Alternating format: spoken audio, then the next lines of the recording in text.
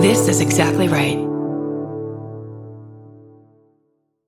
You can live without food longer than you can live without sleep. It really is one of those absolutely essential elements of life. And yet too often it does get sort of pushed aside, or people think, oh, well, I can get by on less sleep. One of the sleep researchers I spoke with, he has this great analogy. He's like, well, you wouldn't starve yourself during the week and then say, oh, well, I'm going to be able to make it all up on the weekends, which is sort of the way some people often approach sleep.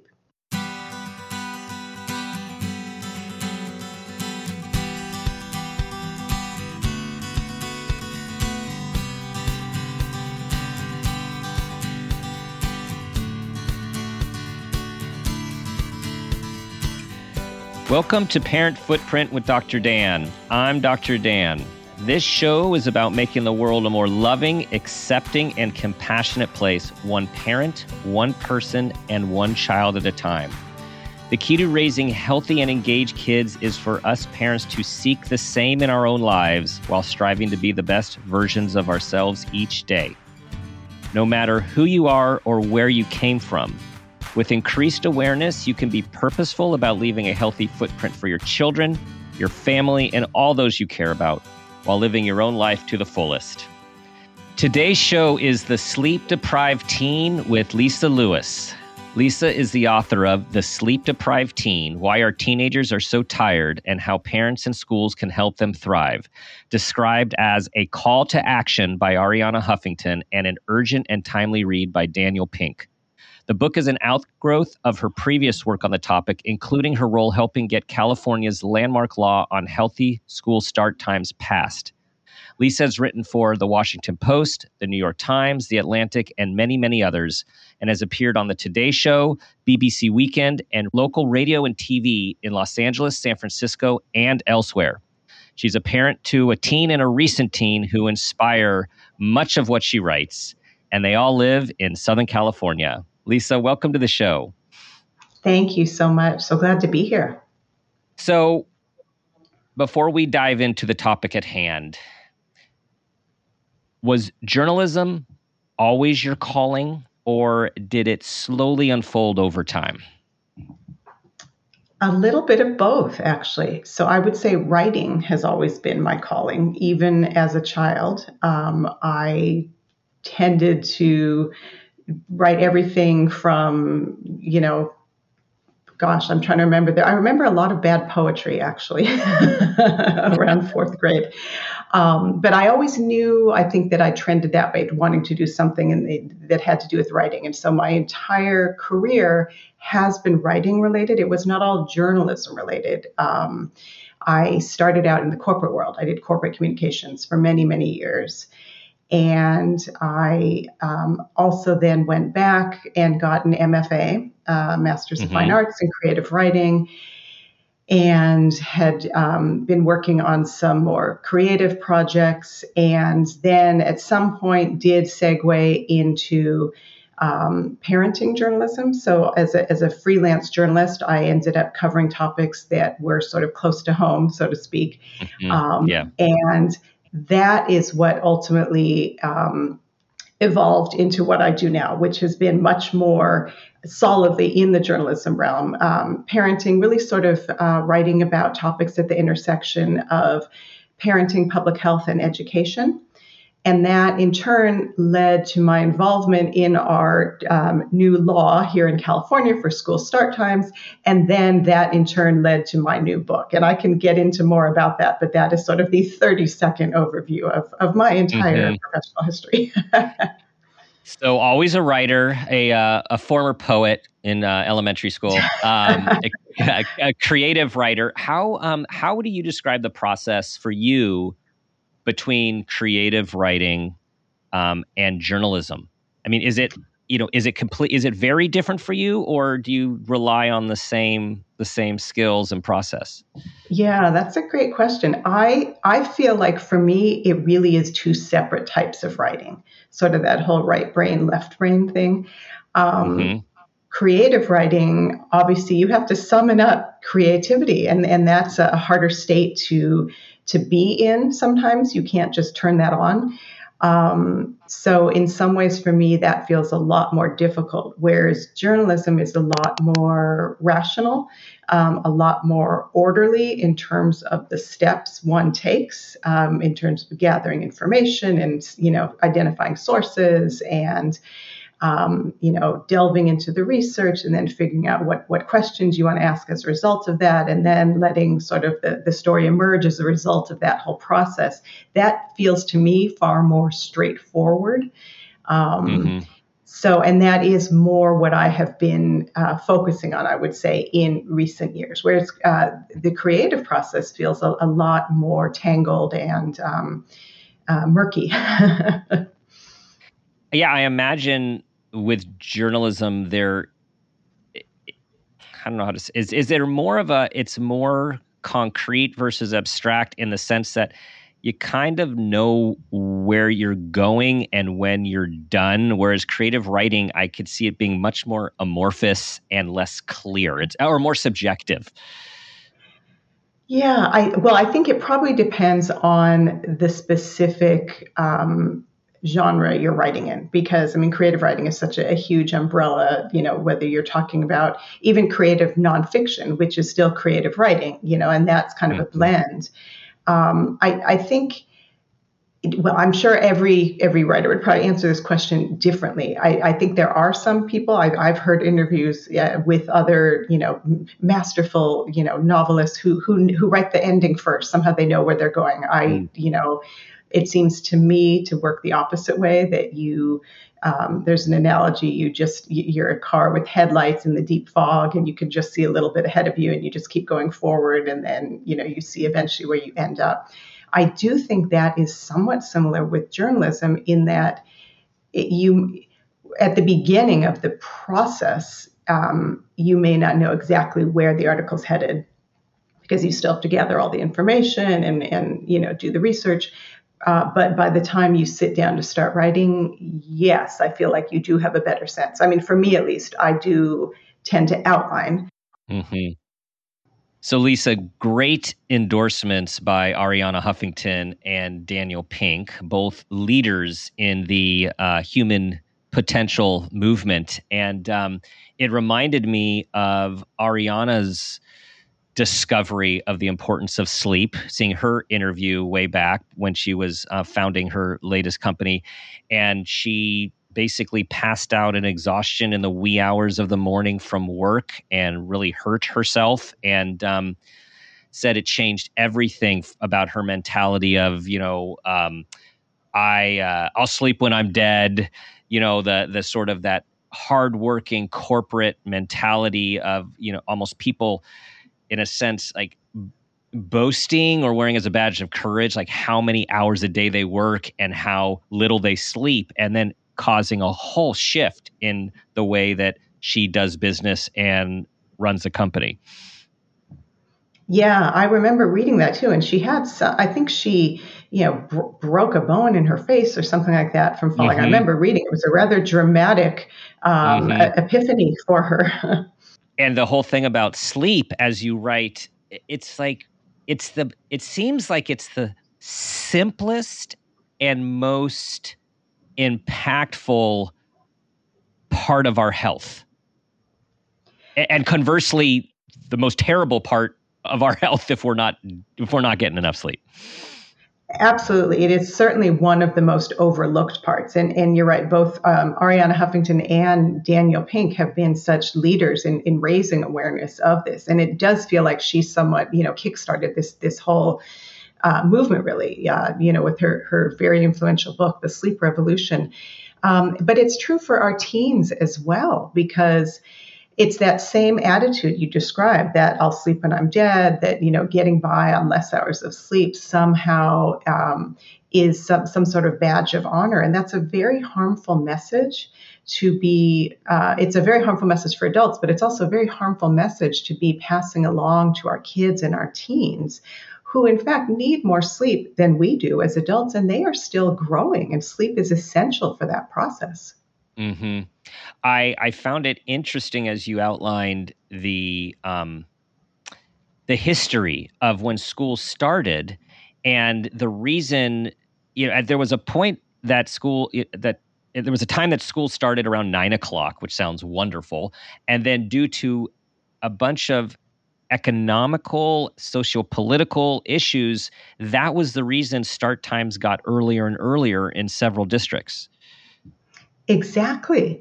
And it was very interesting to delve into it and try and figure out why is this the case? And that was sort of what led me into this. Because for me, it was an issue that affected my household personally. And it was 2015 when my oldest started high school. At that point, our local public high school started at 7:30 in the morning. And it had been that way for forever, for as long as anybody could remember. I mean, not truly forever, but for the last 20 plus years, there was nobody I could find who could tell me a time when it hadn't started that early. And what it turned out, and this is really the case in so many other districts in the country, is that the start times were set based on bus schedules and bus transportation considerations. So you're right, these times that used to be closer to 9 o'clock gradually drifted earlier over time. And a lot of that really was spurred by budget concerns, wanting to streamline the budgets for school buses. So at some point, districts started looking at that budget and realizing, well, we can just use one fleet of buses to do the drop-offs and pickups for those three levels, elementary, middle, and high, and we'll do a tiered system with staggered drop-offs. But at that point, which again was decades ago, the research on teen sleep was not yet widely known. And so oftentimes the high schoolers were put in that earliest slot, just based on the assumption that, well, they're older, they should be better able to handle it. And now, of course, we know that if anything, it should be just the opposite, because now we do have all this research about teen sleep and their changed circadian rhythms, the fact that they, are biologically not inclined to wake as early as they used to when they were little. And yet we have these legacy schedules that have endured. So when you were doing all this research and getting into this was also the same time your son was starting high school. Exactly. Yeah. And that really was meant as a baseline report, because that data was from, I think it was the 2011-12 school year. So that to have this baseline data and then show what has the impact been of that statement. And that really was a point in time where this issue really was hitting a critical mass. So in some ways, for me, it was fortuitous that that's when I started writing about it. But it did end up working out in a way that I have to admit, I never would have foreseen exactly how it was going to play out. But I started writing about it, it hit my radar 2015. My first articles came out 2016, but there was one in particular which ran in the LA Times in September of 2016. It was an op-ed called "Why School Should Start Later in the Day." And that was in the print newspaper and literally was read in the newspaper by one of our California state senators, Anthony Portantino, whose district is in Los Angeles. And it just so happened at that point he had a freshman in high school, and their school was in the midst of discussions about start times. So this was an issue that really resonated with him. After he read my op-ed, he decided to look into the issue further, with an eye towards introducing a bill on this topic. And that is exactly what ended up happening. And now I should backtrack a bit and just say, as I was writing about it, I was also hoping to make a change locally. So I had identified one of these information sources out there. It's a terrific national nonprofit called Start School Later.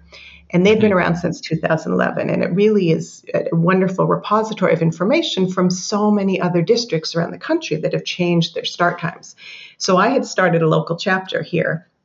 And so when Senator Portantino's office started looking into the issue, they also reached out, identified Start School Later as a resource, which in turn linked all of us who were chapter leaders in the state into this process. So I was actually involved even before the bill was introduced back in 2017. Wow. And it just kind of snowballed from there. And the information, it's actually phenomenal. Everyone, we're going to talk about the indicators of more sleep and less sleep. And before we go into some of these, which are shocking, how do you find people take this information on both sides? Like the people are like, oh my gosh, we need to do something. And then I'm also curious, are people like, yeah, but it's not that big of a deal. We've been doing it this way for a long time. Yeah, there are a lot of misconceptions out there. And there are questions I still get. Things like, well, if kids are so tired, why don't they just go to bed earlier? Right. Or, if we switch to later start times, kids are just going to stay up later and it's just going to be a wash. Neither of which are true. So, and Mm-hmm. I can quickly refute both of those if you would like. But basically, the first that teens can't just go to bed earlier, and that has to do with biology, with the fact that they undergo a circadian rhythm shift as they hit adolescence, which moves their sleep schedule to a later schedule. Mm-hmm. So they're not feeling sleepy as early as they used to, nor are they feeling alert as early in the morning as they used to. It is a huge dilemma, and we've been blaming, and we need to consider this, a lot of those extra activities and kids having extra homework and AP classes. I mean, there is a lot more uh, pressure. Pressure for college, pressure to be on all of these teams and organizations, or you're going to get behind. I think a lot more than our generation, and yet, even with all of these responsibilities and tasks, their brain, regardless, is still not going to be able to go to sleep. And so it's like this dilemma of how do we then get kids to have more sleep? Exactly. And I think you're right. It really does feel like the pressures on teens have ramped up. I back when I was a teen, which was decades ago, it felt like it was busy, but not to the level it is now. And I think you're right. The expectations have intensified. That kids are taking all of these honors level classes and all the extracurriculars with an eye towards getting into a good college, as if that one additional AP class is going to make or break their future, when in fact that is not the case. And I think that the issue of overscheduling is real. And that is something where it can be hard because there are all these external pressures. But one recommendation is to take a look, and teens can do this or parents can do this, and just map out the amount of time that your kid is already scheduled for during their waking hours. So it's not just the hours in school, it's the anticipated amount of homework per class, which obviously can be a heavier workload when they are taking advanced level classes. And then all the time that they already have allotted for those extracurriculars, whether it's a sports team or a club sport team or drama or speech and debate or band or what have you, maybe a job, and just map out how long do all of those take. And when you do that, see if there's even an 8 to 10 hour window left to give them the opportunity to be able to get enough sleep. Because in some cases, you may find that there literally isn't even an 8 to 10 hour block left. And then that may be a signal that it's time to reevaluate.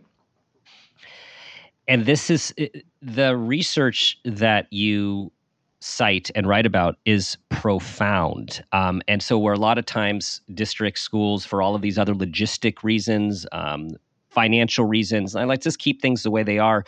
Usually people aren't fully grasping the magnitude of what sleep deprivation can do. So for example, a lot of these I have read about and known about, and some of these I did not. So for example, sleep deprived athletes have an increase in concussions. They have Wow. increased risk, absolutely. I mean, when you think about injuries and concussions, of course, being one of the most worrisome, but when you're sleep deprived, you are not performing as well. Your coordination is not as good as it should be, your response time. And so, of course, those do unfortunately heighten your risk for injuries, including concussions. Mm-hmm. One of our kids likes to stay up very late with their friends, and she also likes to sleep a lot too. She tries to make it up, but it's not always possible. And so I was using some of your research last night at dinner, and so it was really. I said I have this podcast tomorrow, and she's like, "Oh, what is it on?" I said, "The Sleep Deprived Teen," and she looked at me. She's like, "Oh," like she knew right where we were going. And I said. Let me tell you about this statistic. sleep-deprived teens are 62% more likely to experience depression than non-sleep-deprived teens. And her eyes got big, and she's like, yeah, sleep's really important. And it led to a really nice discussion, and that's why I hope for listeners, I think this information, first of all, for us parents to get is critical, and then to have these discussions that are respectful and information giving and problem solving, because we know, like, you can't get teens to do anything they really don't want to do without some consequence. Ideally, it's a joint conversation. Absolutely. Absolutely. Yeah, it's not as straightforward as when they're 4 and you can just say, okay, it's bedtime. It doesn't work that way. And teens also, to your point, your discussion you had at the dinner table, when you bring something up, they're not necessarily going to just hang on your every word just because you said it. You do want their buy-in, and you do want it to be a discussion. And that is exactly what I recommend. And that's exactly what I found in my own household. Particularly when I was researching and writing this book and telling my kids about it. My oldest is now 21. At the time, he was still a teen. So I had 2 teens in the house at that point. And it wasn't as if they would just say, oh, thanks, Mom. I'm so glad you told me that. Yeah, exactly. The sleep deprivation also has a differential impact, or different communities experience increased stress and increased sleep deprivation. You speak of lower socioeconomic status, the LGBTQ plus communities. Tell us what that research and what you found there. Yes. And in fact, I have a whole chapter on that in my book called Not All Teens Sleep the Same, because there are these sleep disparities, and they are real, and they are also huge topics in and of themselves. So I don't want to inadvertently be oversimplifying, what are really these very large, important topics. But I thought it was so important just to help make parents more aware, and schools too, because these are additional complicating factors.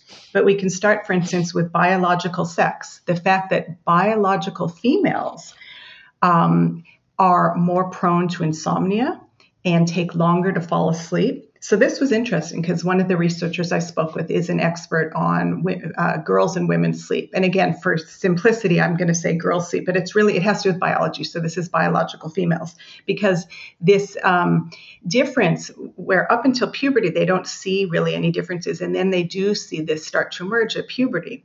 So there's, the simple fact that biological females sleep worse. They also have the impact of the menstrual cycle, which, hormones are a powerful thing. And when you look at the fact that girls and women often get PMS or have painful periods, well, those are things that impact sleep.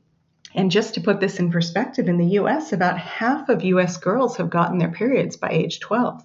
Mm-hmm. So, this is a regular occurrence. And for, so many girls, there are complicating factors as a result of this that impact their sleep. So let me just add one thing, and many U.S. girls by age 10. Oh my goodness. Yeah. Yes. And that, I know that's another whole discussion of why is it that the age is slowly getting younger. But the reality is, that you do sometimes have physiological factors based on that impact your sleep. And so that's happening on obviously a regular basis. And that's above and beyond all the other stressors that they already have going on. And it's the same for a number of other groups. And I should mention that, of course, our teens can be in more than one of these categories. So the second one is the fact that sexual and gender minority teens and adults sleep worse than their counterparts. And unfortunately, a lot of this is due to discrimination. Mm-hmm. The impacts of discrimination can affect one's ability to fall asleep. And then, unfortunately, if you don't get a good night's sleep, you are less emotionally resilient the next day to deal with things like discrimination. And when we say discrimination, that's everything from microaggressions on up. And it's the same situation when you look at race and ethnicity, that teens of color are disproportionately likely to sleep more poorly. And, it does take a cumulative toll. So this is above and beyond everything else that they have going on. And it's really insidious because it does have this cumulative impact. And then the last piece is the impact of neighborhoods and poverty, and the fact that if you live somewhere where it's crowded or it's noisy or you don't feel safe, that's going to affect your ability to get a good night's sleep. And again, you can be a teen for whom more than one of these is a reality. And so all of these represent additional potential complications that are impacting their ability to get enough sleep. It's complicated, and it's so important. Something you just said in a few other recent podcasts has made me really appreciate city planners and community planners. And you realize how much of physical and mental health and wellness come out of where you live, how where you live works or doesn't work. Like you said, noise, and how many people and housing is really in close quarters. Of course, there's a reason for all of this, but it's complicated. And I like to simplify things when they can be simple. And so I'm going to try here. Sleeping, when we think of mental health, and we think of physical health, and we think of risk of mental and physical health, we should be focusing on sleep. Yes, absolutely. I mean, sleep is, you can live without food longer than you can live without sleep. It really is one of those absolutely essential elements of life. And yet too often it does get sort of pushed aside, or people think, oh, well, I can get by on less sleep. One of the sleep researchers I spoke with, he has this great analogy. He's like, well, you wouldn't starve yourself during the week and then say, oh, well, I'm going to be able to make it all up on the weekends, which is sort of the way some people often approach sleep.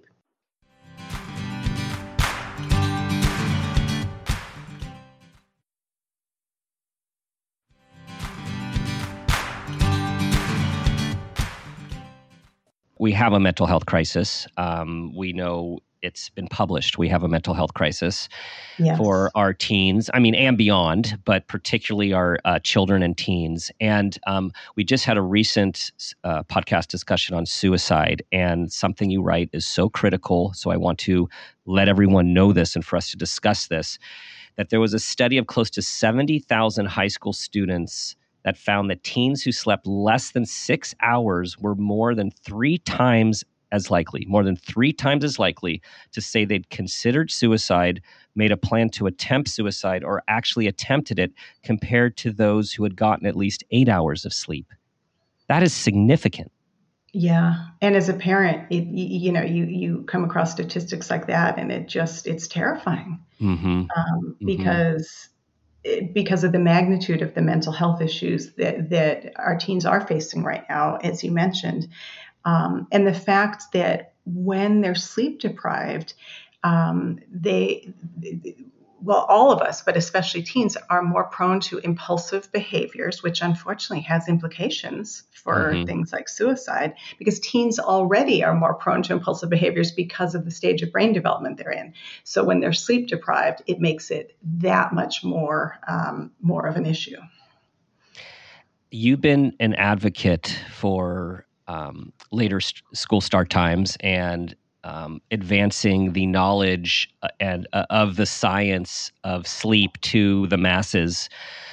As a writer, as a journalist, as an advocate, what have you found? So we're talking about all these different angles, right? We're talking about there is disparity, there's social justice issues and disparity issues, gender issues, there's mental health, there's physical health, there's athletic issues, there's driving, increased driving, traffic accidents. Have you found any levers help people understand this more than other levers when you're trying to move the mountain? That's a great question. Yeah, because I think when you talk about shifting school start times, which is the single biggest policy change that can be made to help teens get more sleep, oftentimes the discussion quickly pivots to the logistics of it, of, oh, well, that's not going to be convenient. And what about, sports, and what about transportation? So I think what really helps is to ground it in an understanding of why this is being done. The fact that teen sleep deprivation is a public health issue for all the reasons that you just mentioned. And that is why all of the major medical groups, starting with the American Academy of Pediatrics, recommend these later school start times of 8:30 or later for middle and high schoolers. And I think trying to help people understand the public health implications, and that is what this is based on. Because when you think about other public health issues like asbestos or lead paint, those are issues where people tend to recognize the urgency more readily and don't say, oh, well, let's just leave it to each community to decide. And that still took a while. And that still took a while for even that to be a thing.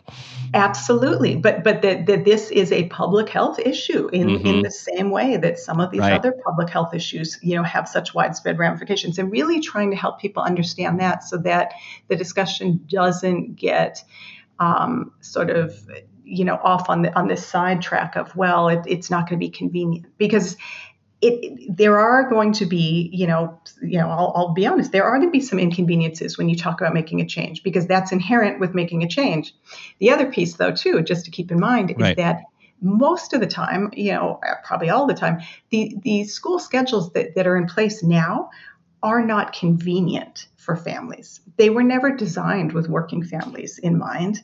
Working families do not get off a week at Thanksgiving or a couple of weeks at, Christmas or entire summers, or have off these random days, that happen to coincide with teacher prep days. The time school gets out in the afternoon is not 5 o'clock, or 6 o'clock, the way, if you work a full-time job. So they're not convenient to begin with. But the fact is that as parents, we have sort of carefully crafted our lives around these schedules. And so anytime you talk about making a change, you have to change all those other wraparound accommodations we as parents have made to make it work. And so I think that's where sometimes a lot of the pushback comes from also. Another, like two other important, there's several important points you make, but two that are jumping out at me are, one, that when we think about increasing resilience and mental health, that you talk about getting enough sleep actually serves as an emotional buffer. So let's talk about that. And also followed by changing these start times actually becomes an equity issue that can help with the disparate community impact of less sleep. Yes, absolutely. And you're right. Sleep really can be thought of as kind of helping boost that emotional buffer, because we are more emotionally resilient when we've gotten a good night's sleep. And that's true for adults too. I mean, you just sort of know it, that things just seem easier. When you wake up and you've had a great night's sleep, you feel better. You start the day in a better mood. I know for me, if I haven't gotten enough sleep, I'm definitely, crabbier than I would be otherwise. I'm with you.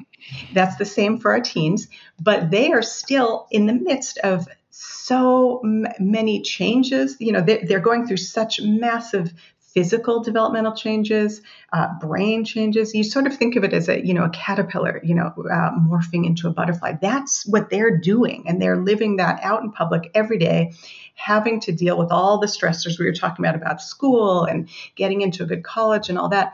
And so being able to start with a solid base of emotional resiliency is so important, because if you don't have that, it makes everything much harder. There's not one thing that we do better as a result of being sleep deprived. Not one thing. And the other thing that you mentioned, which relates, and I think people, like, this is so important for people to know, that the research shows that when kids get enough sleep, they're less susceptible to peer pressure. Yes. Yeah, that was really interesting, because I did talk to one researcher who does look at juvenile delinquency. And essentially, when you get enough sleep, you are less susceptible to peer pressure. And that in turn does have implications for such a wide range of risky behaviors. I mean, he was studying, I think it was everything from drinking alcohol to attacking someone with a weapon. I mean, there's a huge range, of course, of these kind of risky behaviors. But in all cases, that barrier of, having that self-control is lowered when our teens haven't gotten enough sleep. And it does make them more susceptible to the influence of their peers as part of that. That's profound. So important. There's so many things linked to sleep. And let's talk about then again, narrowing the education equity. Talk about how we just really need to also really keep our eye on the ball here when it comes to this is something that can hugely positively impact all of the disparities that continue, unfortunately, in our society. Oh, absolutely. In fact, in Seattle, which was one of the largest jurisdictions to date to change their start times prior to our state law in California going into effect, they actually studied the impact of these later start times at 2 high schools. And what they found as a way of sort of studying before the change and after how much more sleep teens were getting, but what they found was at the school where most students came from lower income households, attendance went up and tardies went down, far more so than at the other school. And the researcher I spoke with characterized it as a leveling effect. So it is so important when you talk about sleep really as a social justice issue. I think that really underscores that.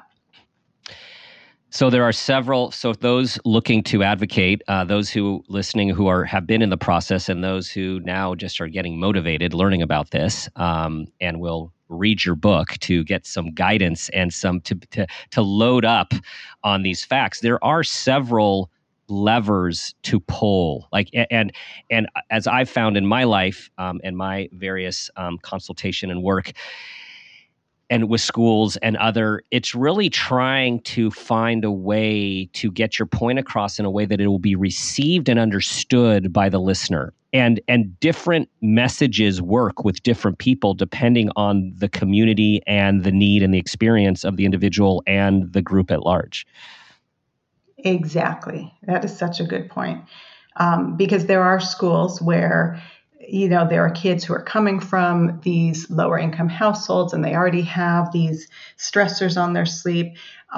There may be and as a result, things like attendance are impacted. There may be other schools where they say, well, the fact that sleep increases graduation rates, that's not an issue here. We're a high performing school. Well, in those cases, probably the mental health message is going to resonate more. Because those kids are doing it all, but it does sometimes come at a price. So I think it does depend on who your audience is, to your point, and also what they already sort of know about sleep. Because for some people, even just knowing that there is this shift in teen sleep schedules, and that the teens aren't just lazy for not getting up in the morning, like you have to sort of start with that and build from some of these basic tenets of the realities of teen sleep. So when we think of the audience being our children, our teenagers, what would you say to our listeners that you have found both personally, professionally, from a research perspective, all combined, that you would recommend how to talk to your teen who you know is not getting enough sleep? Yeah, no, that's a great question. I think, as we would mention earlier, having it be an ongoing conversation is so key, because it isn't a case where you can just sort of, issue an edict and expect that your teens will happily comply. Doesn't work that way with teens. Nope. So having it be an ongoing conversation is certainly helpful. I think, and again, it depends on the specific situation. So if it is a situation where the teen may be overscheduled, that's something where hopefully the parent can help maybe look at everything they have on their plate and figure out, are there pieces that can be removed from that, from everything that they're doing. Because if they have too much going on and they feel the pressure that they need to be doing all this, or else, they won't succeed, I think we're sort of fighting against a message that we see broadly in society. Some schools, this is what they're seeing from their peers and the broad message, but it's also a message that, we can impact starting in our homes. So that's a place where parents can help make a difference. I think, sort of the message that nobody does anything better than when they're sleep deprived certainly can help. But it's also a matter of timing of when you discuss this with them. So if they're Yes. staying up late and it's the night before a big test, well, that's probably not going to be a great Nope. No. time. But that also then can be a marker for us as parents to say, maybe that's something for next time we can work on helping them plan ahead for assignments so it doesn't all get left to last minute. Trying to figure out, was it a matter of planning? Was it a matter of them just being overscheduled? And so that's why they couldn't get to it. And maybe we need to look at that piece. Yes. So sort of trying to analyze what are the pieces that are part of it. And, because I think often, teens will know when they're tired or exhausted, but they may feel that they don't have any way to fix it. And so that's where I think we can help them. Totally agree. And to add what I've learned from as a parent and from my clinical work is, adolescents, we want to help them bridge to young adulthood, whereas adolescence, there's a lot of natural pushing against the rules and pushing against authority, and you're not the boss of me, so to speak. And what we're trying to do is help them be like, no, you are in charge of you, and we want to empower you to make good decisions for your life. And so the conversation can either be one of, hey, you need to do this, you're not getting enough sleep, which, as you say, does not work generally. Or the other is trying to give this information and be this guide to them about like problem solving with them. Hey, this is what I've learned. This is what I've learned, the impact. And this is what I did last night at dinner with the information that you have given me. Here's what I've learned. And then it created a whole dialogue about how she thinks about sleep and what hours and numbers she thinks about. And it was a discussion, which now she being 18, I was like, okay, so what works for you, what doesn't work for you, and, what are your goals, and how do you think about the weekdays versus the weekends? And so, we can slowly help them live their life and not have to push back against us and our rules. That's, to me, the ultimate goal. Yes, absolutely.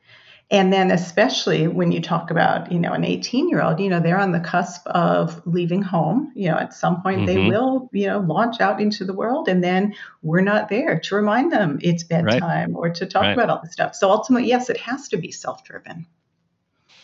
That's the ideal, everyone. That's the ideal. Okay, Lisa, it's time for the parent footprint moment question. Are you ready? Yes. Okay, here we go. Tell us about a time that you became aware of yourself as an individual, as a parent, or even an awareness of your own parents, and that new awareness had a positive impact on your life, your kids, and or those you love. Oh, it's such a good question, and it's so hard to come up with a succinct answer for that. What I would say is certainly becoming a parenting author and journalist helped me to sort of really look at this stuff in a more analytical way. And at first, the articles I was writing were when my kids were little, things like how to know when it's time to transition from a crib to a toddler bed. And those are more straightforward. And then I think as your kids get older, the issues get a little bit more complicated. So I would say it really has been during these last several years, because so many of the topics I write about do stem from issues that are personally, impacting me as a parent. And then I go off and start researching it and writing about it. So I would say that whole process has made me more aware, I would say, as a parent, because I'm more intentional, certainly, about seeking out the research and not only trying to, crystallize it, write about it, but then figure out how to apply it in my own house. So there isn't like one specific moment I can point to, but I would say it has been a process, because all the stuff I've written about, most recently, sleep, absolutely has been immersive for, last 7 years. But I've also written a lot about sports safety issues. I've written about other issues that sort of touch on teen mental health. And just really, I think that whole process has made me more intentional as a parent. I love that process. I need to know more about this, or I want to know more about this. So I'm going to research it. So I'm going to learn from it. And then I'm going to write something to help everyone else in my situation have this knowledge and be able to do something about it as well. Like that's a win-win. It is. You make it sound like it's so quick and easy, and it's. Yeah. I mean, it has been a process. Piece of cake. I also want to highlight, you mentioned twice, intentionality, being intentional, and that is just so important as we grow and as we try to be the best people we can be and the best parents we can be. Really about being intentional instead of reactive. Right? Like really, because all these things that come at us with our kids, particularly as our kids get older, they get more and more complicated. And we rarely have the right response or answer in the moment. We rarely do. It's about how to take the time and get information and manage our anxiety and then be intentional about how we step into something with our kids. Oh my goodness. Yeah, 100%. I mean, it's so true because all these, the weighted questions or conversations, like you can think about them ahead of time, but then all of a sudden you get asked a question and boom, you don't get to say, well, hold that thought. Let me go and do some research here. So it is sometimes just, you're put on the spot and these are such big issues. And so being as intentional as we can and just knowing that, you just keep at it. You keep doing your best. And I will tie it back to sleep because when we have enough sleep, we are more able to do that. We are less reactive. Yes. We do have our own emotional reserves that have been replenished, which, I guess probably a terrific ending message I would say is when parents are well rested and their teens are well rested, everything seems to go a whole lot more smoothly. Oh, I'm so glad you just mentioned that. That is, of course, like that's the cornerstone, right? Like it's should be so obvious, but it's not. And so important, everyone. Do you hear that? Just even if our kids aren't getting enough sleep, if we're getting enough sleep, it's going to go better. And when you're both, as you say, Lisa, like, oh my God, it goes way better. The communication, the frustration tolerance, the emotional regulation, it all goes in a much better direction. Absolutely. Oh, thank you for mentioning that. Last question before we end. Do you have another topic that you're working on that you can foreshadow for us, or is it to be determined? Yeah, I'm smiling as you say that because I have to admit I'm still so immersed in sleep. Right now, California is the only state in the entire country that has a state law that governs how early schools are allowed to start. So, in my opinion, every other state should have a similar law. And so I think there's still such tremendous opportunity out there to help raise awareness of this. There are a couple of states that have bills right now in the works, including New York and New Jersey. So I feel like there's still a whole lot more to be done still on raising awareness of teen sleep. So I'm still very much you're in immersed, I would say. Well, thank you, because a lot of minds, bodies, and souls can be positively impacted by this work. So thank you for continuing to do so. Oh, absolutely. And thank you so much. I just love talking to you about this. It's a passion of mine. It clearly is. And thank you for enlightening me. I so enjoyed your book, everyone. The Sleep-Deprived Teen, Why Our Teenagers Are So Tired and How Parents and Schools Can Help Them Thrive. Where should everyone find this work as well as all of your previous work? So the book is available pretty much wherever books are sold. You can find it at the mass sites like Amazon and Barnes & Noble. Also my website, which is lisallewis.com. And I've got all the information about the book. And then if you want to order a signed copy, and then all my various articles on teen sleep and all the other things I've written about and more info about me. And I do use my middle initial just because it's such a common name. So it's lisallewis.com. 3 L's, everyone. Lisa L. Lewis. Lisa, thank you for the time and your wisdom and for your continued advocacy. Thank you.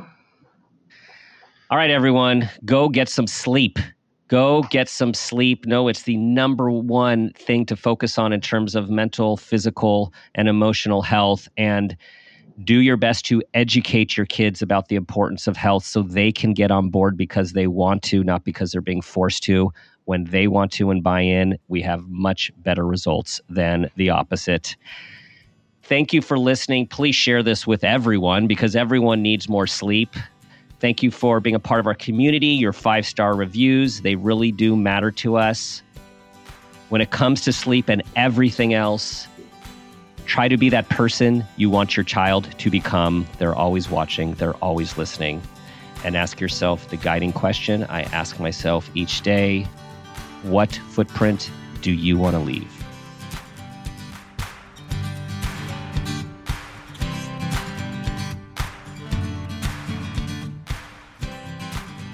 This has been a Peters and Rossi production. Parent Footprint with Dr. Dan is produced by Laura Rossi. Our engineer is Phil Rossi. Theme music is Strummer Man, composed and performed by Pro Tunes. Artwork is by Garrett Ross. Follow us on Instagram and Facebook at Parent Footprint Podcast and on Twitter at Dr. Dan Peters. For more information, go to exactlyrightmedia.com.